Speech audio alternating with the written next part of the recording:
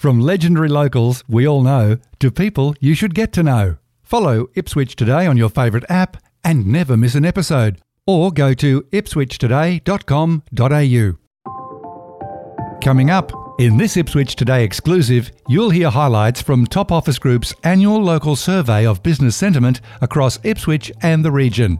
For the first time since 2019, Jan Gadsden presented the detailed findings in front of a live audience at Ipswich Turf Club. It's Monday, October 30, 2023, and I'm Alan Roebuck. Welcome to Ipswich Today, which acknowledges the traditional custodians of the land on which it is produced and pays respects to elders past, present and emerging.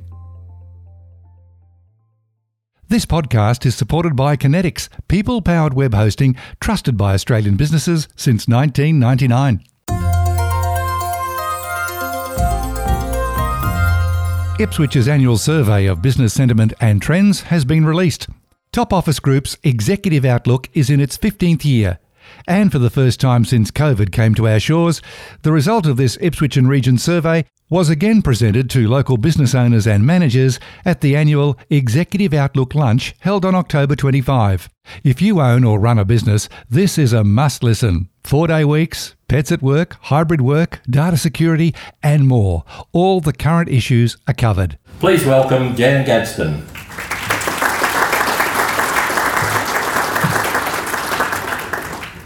Well, hi everyone, welcome to Executive Outlook, reflecting the views of business leaders right across our region. And thanks for joining us at this lovely venue and for sharing your insights into these trends and opportunities that we're about to present. So sentiment is upbeat, but we're wary of global headwinds. There's a lot going on right now. Manufacturers and distribution sectors have been bringing home the story of local industry. And we have big corporates like AusPost, Coles Distribution, Procure Suntory on our doorstep. So no wonder demand for housing's gone bonkers. Ipswich is Queensland's fastest growing city. Now more broadly, jobs, taxes and exports are all good, generated the trade surplus. Unemployment still at decade lows of 3.6%. Just need to watch underemployment. If the job market breaks, the RBA pivots. And I'm a bit sceptical there, so. Okay, so here's what we found. 3 in 4 firms are optimistic. That's tempered by a sense that the wheel could turn. 25% are neutral or concerned. Demand for industrial space around Carroll Park's been buzzing, but there are signs that this may have peaked. In the commercial space, investor and retail confidence is shaky, lease durations are shorter. Jeremy's advice is don't lose your tenants due to rate increases. So a bright spot there is the strong demand for leasing to government, NDIS and childcare providers. Now this flows on to legal and finance sectors, they're thriving. IT firms are flat out keeping us safe. Cybercrimes, exploded. Talk to leaders in healthcare, disabilities and aged care, and they're grappling with record growth, but I understand that's underpinned by staff shortages and funding constraints. Massive transport investment off the back of Olympics 32s set to benefit local suppliers. Construction's buoyant, but the sector's been hammered by insolvencies. That's, I think, largely a legacy of fixed-term contracts stitched up pre-COVID before costs skyrocketed. And your views actually say it all. So in 2020, the RBA set conditions with cheap money for banks to feed an over-hot market. Housing shortage is fueled by demand, growth and an influx of skilled migrants. And that's great for skills and prices, but they have to live somewhere. And just on rentals, local agents told us that landlords can't win, with costs and new regulations that go all the tenants' way. So they can double the returns elsewhere with no grief, which is why I understand so many are selling. As Aidan said, They need incentives, not roadblocks, to fuel supply. Hotels and events enjoyed a surge in trade last year, but rate hikes have cooled the leisure market. And Adam said there's a slight softening at a corporate level. Media outlets are going well and say we're more resilient in this part of the world. And as for travel, almost everyone I know is in Europe or planning to be. Local schools and educators are booming, and their challenge, as you can see, is keeping up with demand and teacher shortages. Now, BCQ's latest pulse survey showed weak business confidence despite solid results, and that really speaks to interest rates and macro risks. 8 in 10 reported higher operating costs. So there's just this sense that things could sour, and we're bracing for that. And Neil Harding actually captured this sentiment. Foot still on the accelerator, ready to lift onto the brake. Inflation, potential recession and wages growth are the main concerns. So I guess what we're saying is it pays to have a plan B. Now, we actually grew top in the 91 recession. Oh my God, seems like a lifetime ago, but it was a baptism of fire. But the message is still the same. Find the right balance between technology and people. Automate what you can to lift productivity and cut costs. And this then frees us up to get better at what machines can't do, which is engage with our clients and meet their needs. So embrace technology to boost productivity and invest in relationships, because the rest will soon be automated. And competing on price alone is, it's a road to nowhere. And your views support this. Told us everyone's engaged in sales activity. Focus on relationships. Build value and buy local. Here's my take on inflation. COVID era was dubbed the everything shortage. Supply chains, products, housing, workers, and we got here because it was deemed too dangerous to produce anything. Trillions of dollars poured into world economies to compensate. Suppliers couldn't keep up with demand. Then throw in a war and inflation soared, right? So if cost spikes last, purchasing power plummets. So 12 rate hikes later to cool things down. Rinse and repeat worldwide, and here we are. So China's property market's under pressure, especially Evergrande. They've actually cut interest rates, and this is the most over-leveraged economy ever. America lifted its debt ceiling in June. Well, it's grown to over 33 trillion. Who's counting? But these debts have grown faster than the economy for decades. So central banks print more money out of thin air so governments can service the debt. Back to executive outlook. So rising costs, and in particular wages, fuel, rent and insurance, are being passed on very carefully. So just take the time to explain price increases, stand behind the how and why, and to mitigate costs. We're running leaner, keeping a tight rein on debtors, 30-day quotes, things like that. So there is a sense that the worst may be behind us. 19% of firms are no longer concerned, and shipping costs are back to pre-COVID levels. But there's a sting in the tail, and your views tell this story. 20% wage hikes, with no ability to pass it on.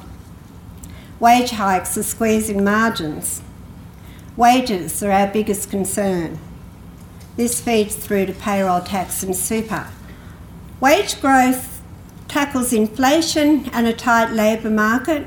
We get that, but they're not consistent with productivity offsets.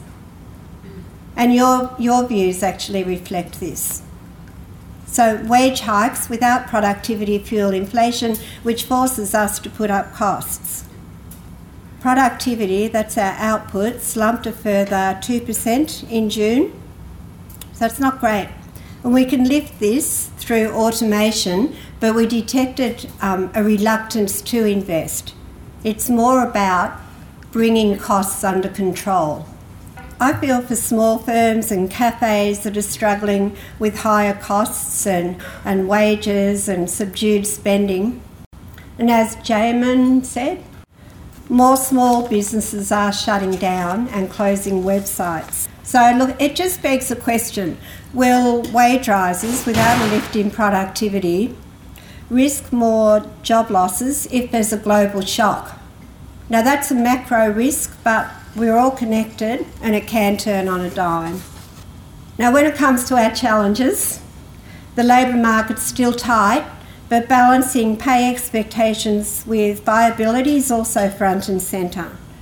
So you told us that employee demands are unrealistic, we struggle to match competitor salaries, and cost of living's driving this. So next came regulations, which underpin safety all good. Bureaucrats keep moving goalposts, and that's an opportunity cost for the rest of us. Even teachers are drowning in bad debt. Your feedback really drives this home, and we can't even sneeze without the government knowing. Productivity is eroded by compliance. Now, margin pressures are another concern, and in particular, maintaining margins, competitors buying the business, and watch Q3 and 4 for problems ahead. It's different in aged care. They have the demand, but the system's broken, no one knows how to fix it, and the big are getting bigger. There is growing trepidation about falling demand. Consumers seem reluctant to spend. Not a market to grow. Now's the time to consolidate. Smart owners expect turnover to retreat. And we're making hay, but looking forward, this is a concern. Staying tech savvy is relevant in terms of, well, costing us the earth. New overseas platforms are a competitive threat. And just be mindful, test the waters before diving in. And finally, manufacturers shared their concerns around scale and productivity. So saying we're not competitive against other countries. It's not about mass production here. Geopolitical ramifications for importers, and government promises aren't being kept. Well, how about that? So the Pulse report's top constraints on growth were recruit, retrain staff, wages, which have hit a record high, as we know, and interest rates. Cybersecurity is top of mind for all of us. Data breaches, identity theft, malicious links, invoices cloning our suppliers, bank scams to police people. It's scary. Did anyone see the Philippines call centre scam targeting self-managed super funds last year? Well, they used fake financial planners and an ANZ bank account. The licence and ABN traced back to a real AMP company, so they cloned their credentials, and it was just brutal for victims and not great for AMP and the bank either. Authentication codes, backups and passwords all help, but even Face ID can be hacked. So our greatest risk here is human error and damage to our brand. Leaders shared their insights. Educate, train and repeat. Invest in cyber strategies. Used best practice, encryption and a password manager. Train staff to recognise threats. Update all workstations, above all Windows and virus protection. And our last line of defence, well, that's the human brain. If you don't know, don't click. Look, it's crazy how someone half a world away can cause such damage. I wish we could go back to payphones and filing cabinets. Now, last year, 9 in 10 firms reported skill shortages, and the vibe was, we can't pull people out of nowhere. One firm had a worker that suffered Monday-itis, so they rostered around that. but Friday's not so popular either. COVID triggered this surge in early retirements. People from all walks of life moved on to chase their dreams. So much knowledge walked out the door. Well, guess what? Retirees are being dragged out of their comfort zones. There's actually 45,000 more of us than last year. So their skills are in demand with lucrative incentives to splurge in Europe, right, in my dreams. But migrations also help fill the void. And this explains the drop in local firms reporting skill shortages this year, which is down to 64%. Now, the market's still strong, but it's more nuanced. And you told us it's much easier to recruit now. It's changed dramatically. We're attracting a huge number of candidates, regions attractive to staff. And here's our most in-demand skills. IT technicians across the board. Would you believe we're now competing with hacking teams, and they're offering enticing pay and perks galore, and cybercrime's exploded, go figure. Medical, allied health, disability and aged care teams. CEDAS says we'll need 17,000 more aged care workers each year. Accredited financial advisors, experienced accountants, procurement teams, skilled trades, forklift drivers, legal teams.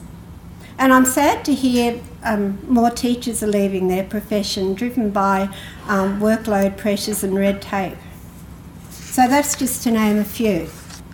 But on the flip side, artificial intelligence is playing havoc on careers. ChatGPT is stealing the show. I gave it a go for my research, but all I got was a headache, so I decided I'll stick to my day job. So AI learns from our interactions and our data, but it pays to be sceptical and trust our insights. People will get crunched along the way. Hollywood writers worry their IP will be used to train robots. Companies pushed on margins lean on technology ahead of people to stay profitable. Older leaders with mortgages and staff could be programmed out of existence overnight. And even like graduates starting in creative careers like media may need to rethink it. So the irony, though, is interpersonal skills will soar in value. Ever called a big corporate for help? Good luck. Finding a smart, articulate person who can ask the right questions and solve your problems is so refreshing. And that's why the skills we need to master combine engagement, influence and empathy with technical skills so that our service becomes consultative. And your views support this. You can see there. We need smart, outcome focus, great communicators, people management focus with the right attitude. It's easy to train in technical skills, harder to train in soft skills. So as this Future of Work report says, focus on skills and tasks instead of jobs.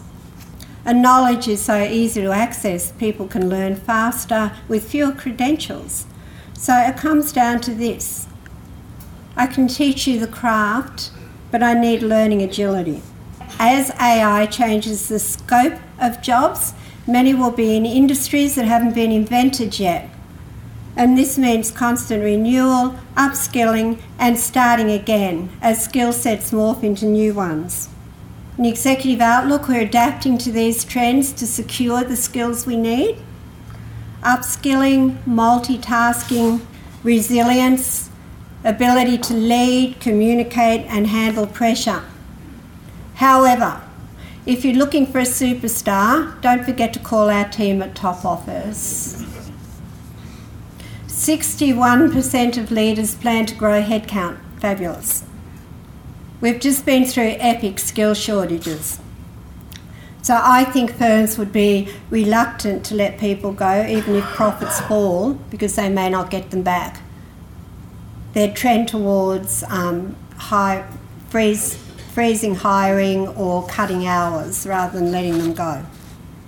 Now, staff turnover has a huge impact on bottom lines and customers, and last year, 1 in 3 leaders expected to see an increase with this balance shift to employees. Now, that's settled down, and it matches the average tenure of 3 to 4 years. But as you can see, there are mixed views on the topic. You said no one wants to work full-time anymore. Staff spend less time at work, but don't seem any happier.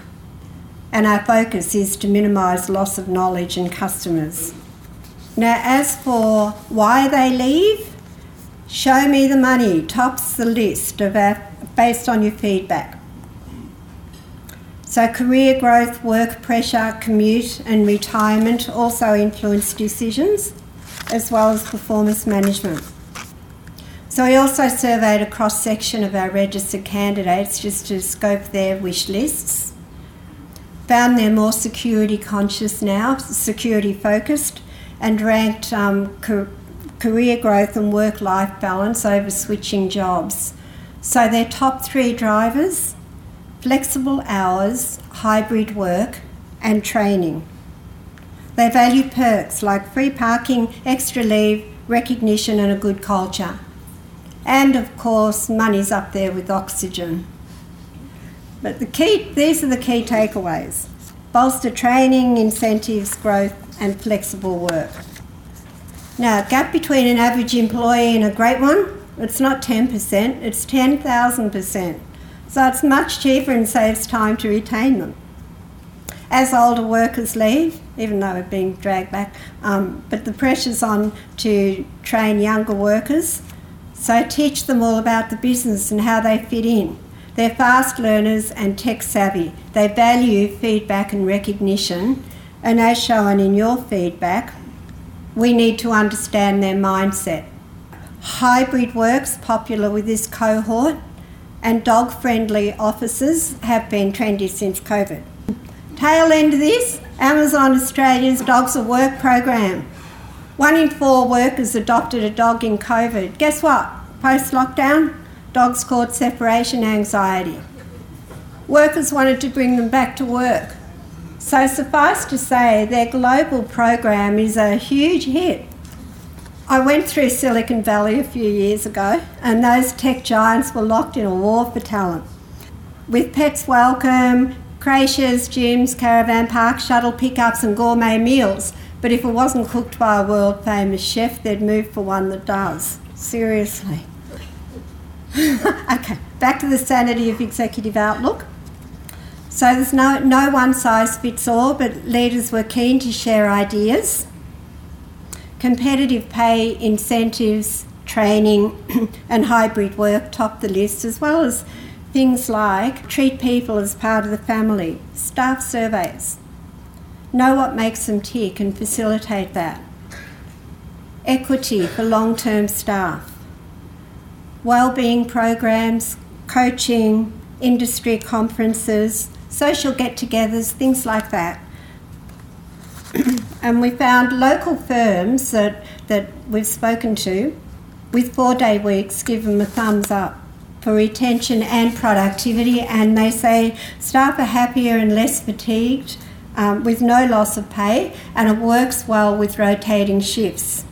Now, hybrid work. There's a growing push from business to end this work from home era. So did you know federal public servants can now work from home full-time? All good, but who puts the bill for empty floor space? And what happens to the cafes on the brink from an exodus of workers? And where does this leave vibrant, diverse CBD hubs? If remote workers don't perform in private firms, customers walk. It doesn't work that way in government. They're a monopoly supplier. And we've seen shades of this sentiment through our survey. Private sector can't compete with federal government.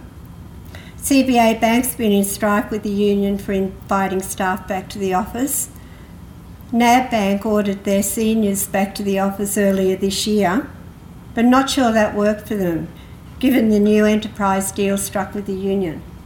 Number 1 search on Seek is work from home. Workers like the freedom, can claim expenses, no commute, more family time, what's not to love? Now, your views on this with Executive Outlook were somewhat polarising. So the numbers don't lie. We see how productive they are. And I don't care where you work as long as the numbers stack up. Works for senior staff with Zoom catch-ups. And we've gained in output plus energy savings. On the other hand, we offer work from home, but culture is lost. It's fractured the team. I'm paying for 38 hours, but only getting 30. It's not viable. And is the leader holding you accountable? Show us what you've done in a conversation. So policers, nurse, trades and countless others don't even have the choice. And just from a healthcare perspective, we're people-based, operate 24/7. The last thing I want is technology telling us how to look after someone. So this blend of work from home and getting people together, it's complex, even with KPIs and ground rules and communication. Productivity is hard to track. Some firms offer work from home on a needs basis rather than formal arrangements and find this hasn't impacted productivity. But they say people enjoy being part of the bigger picture and a good culture. Now, employers are still responsible for WHS, safety assessments, site photos to work unsupervised. Just is that a stress and incident minefield perhaps waiting to happen? Another view, employers might choose to outsource more tasks offshore rather than hire people they never see in the office anyway. And where would that leave Aussie jobs? That's why it's important they come back to work. To suggest people can work from home full-time is unrealistic. Now, there's been backlash, quiet quittings where they come to work but check out. I don't get it. Reflects how we've devalued work. Like as a society, work's something to do less of. And if they quit, there'll be 3 more offers tomorrow. But work's about relationships and a purpose greater than yourself. As for mental health days, that's what weekends are for, right? But meanwhile, local employers say it's hard to find talent that value and appreciate having a job. Hey, if we go into a downturn, that'll be a wake-up call. That's when interest rates are cut, demand falls, supply builds, and so does unemployment. They won't have the luxury of dictating their terms to the boss. They're lucky to have a job. And don't count on government freebies with the $1 trillion debt over their head. Here's what companies would do. Automate entry-level roles as fast as possible. It's more expensive to employ a human. What value do you bring to the job? How will you prove yourself? So to wrap up, work's gone hybrid, cost of living's a big deal, data security's got us unhinged, so many curveballs and what-ifs, and most of this is outside of our control. But what we can control is our connections in the community. That's why we're passionate about Executive Outlook, exclusive to Top Office Group. Our survey is a barometer of local trends, a forum to share ideas, and keeps us connected to our community. So we're so grateful to you for sharing your insights. Thank you. And a huge shout out from Belinda and I to Roger for helping pull this together and all your hard work, and also to our incredible MC, Paul Kasos. And that's it from me. Thank you.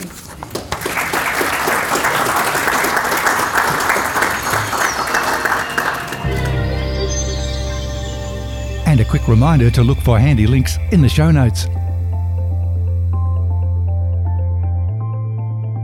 Ipswich Today is supported by Kinetics, people-powered web hosting trusted by Australian businesses since 1999. This podcast is listener-supported. Please make a once-only gift or regular donation to help keep it online. Just go to ipswichtoday.com.au.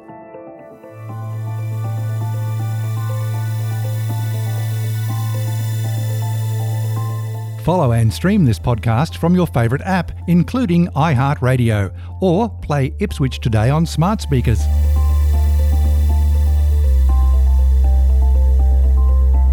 Music is supplied by Purple Planet Music. This is Alan Roebuck. Thank you for listening.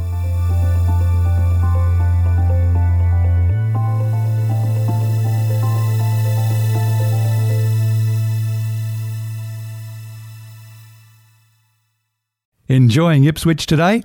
Please share the love on your socials.